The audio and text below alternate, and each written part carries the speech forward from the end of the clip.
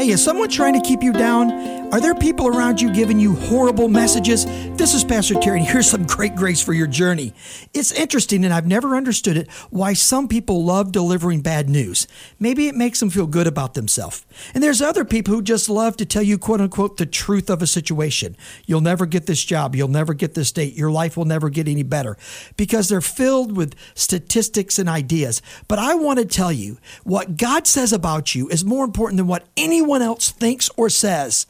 Here's what Proverbs says: no wisdom, no understanding, no counsel can avail against the Lord.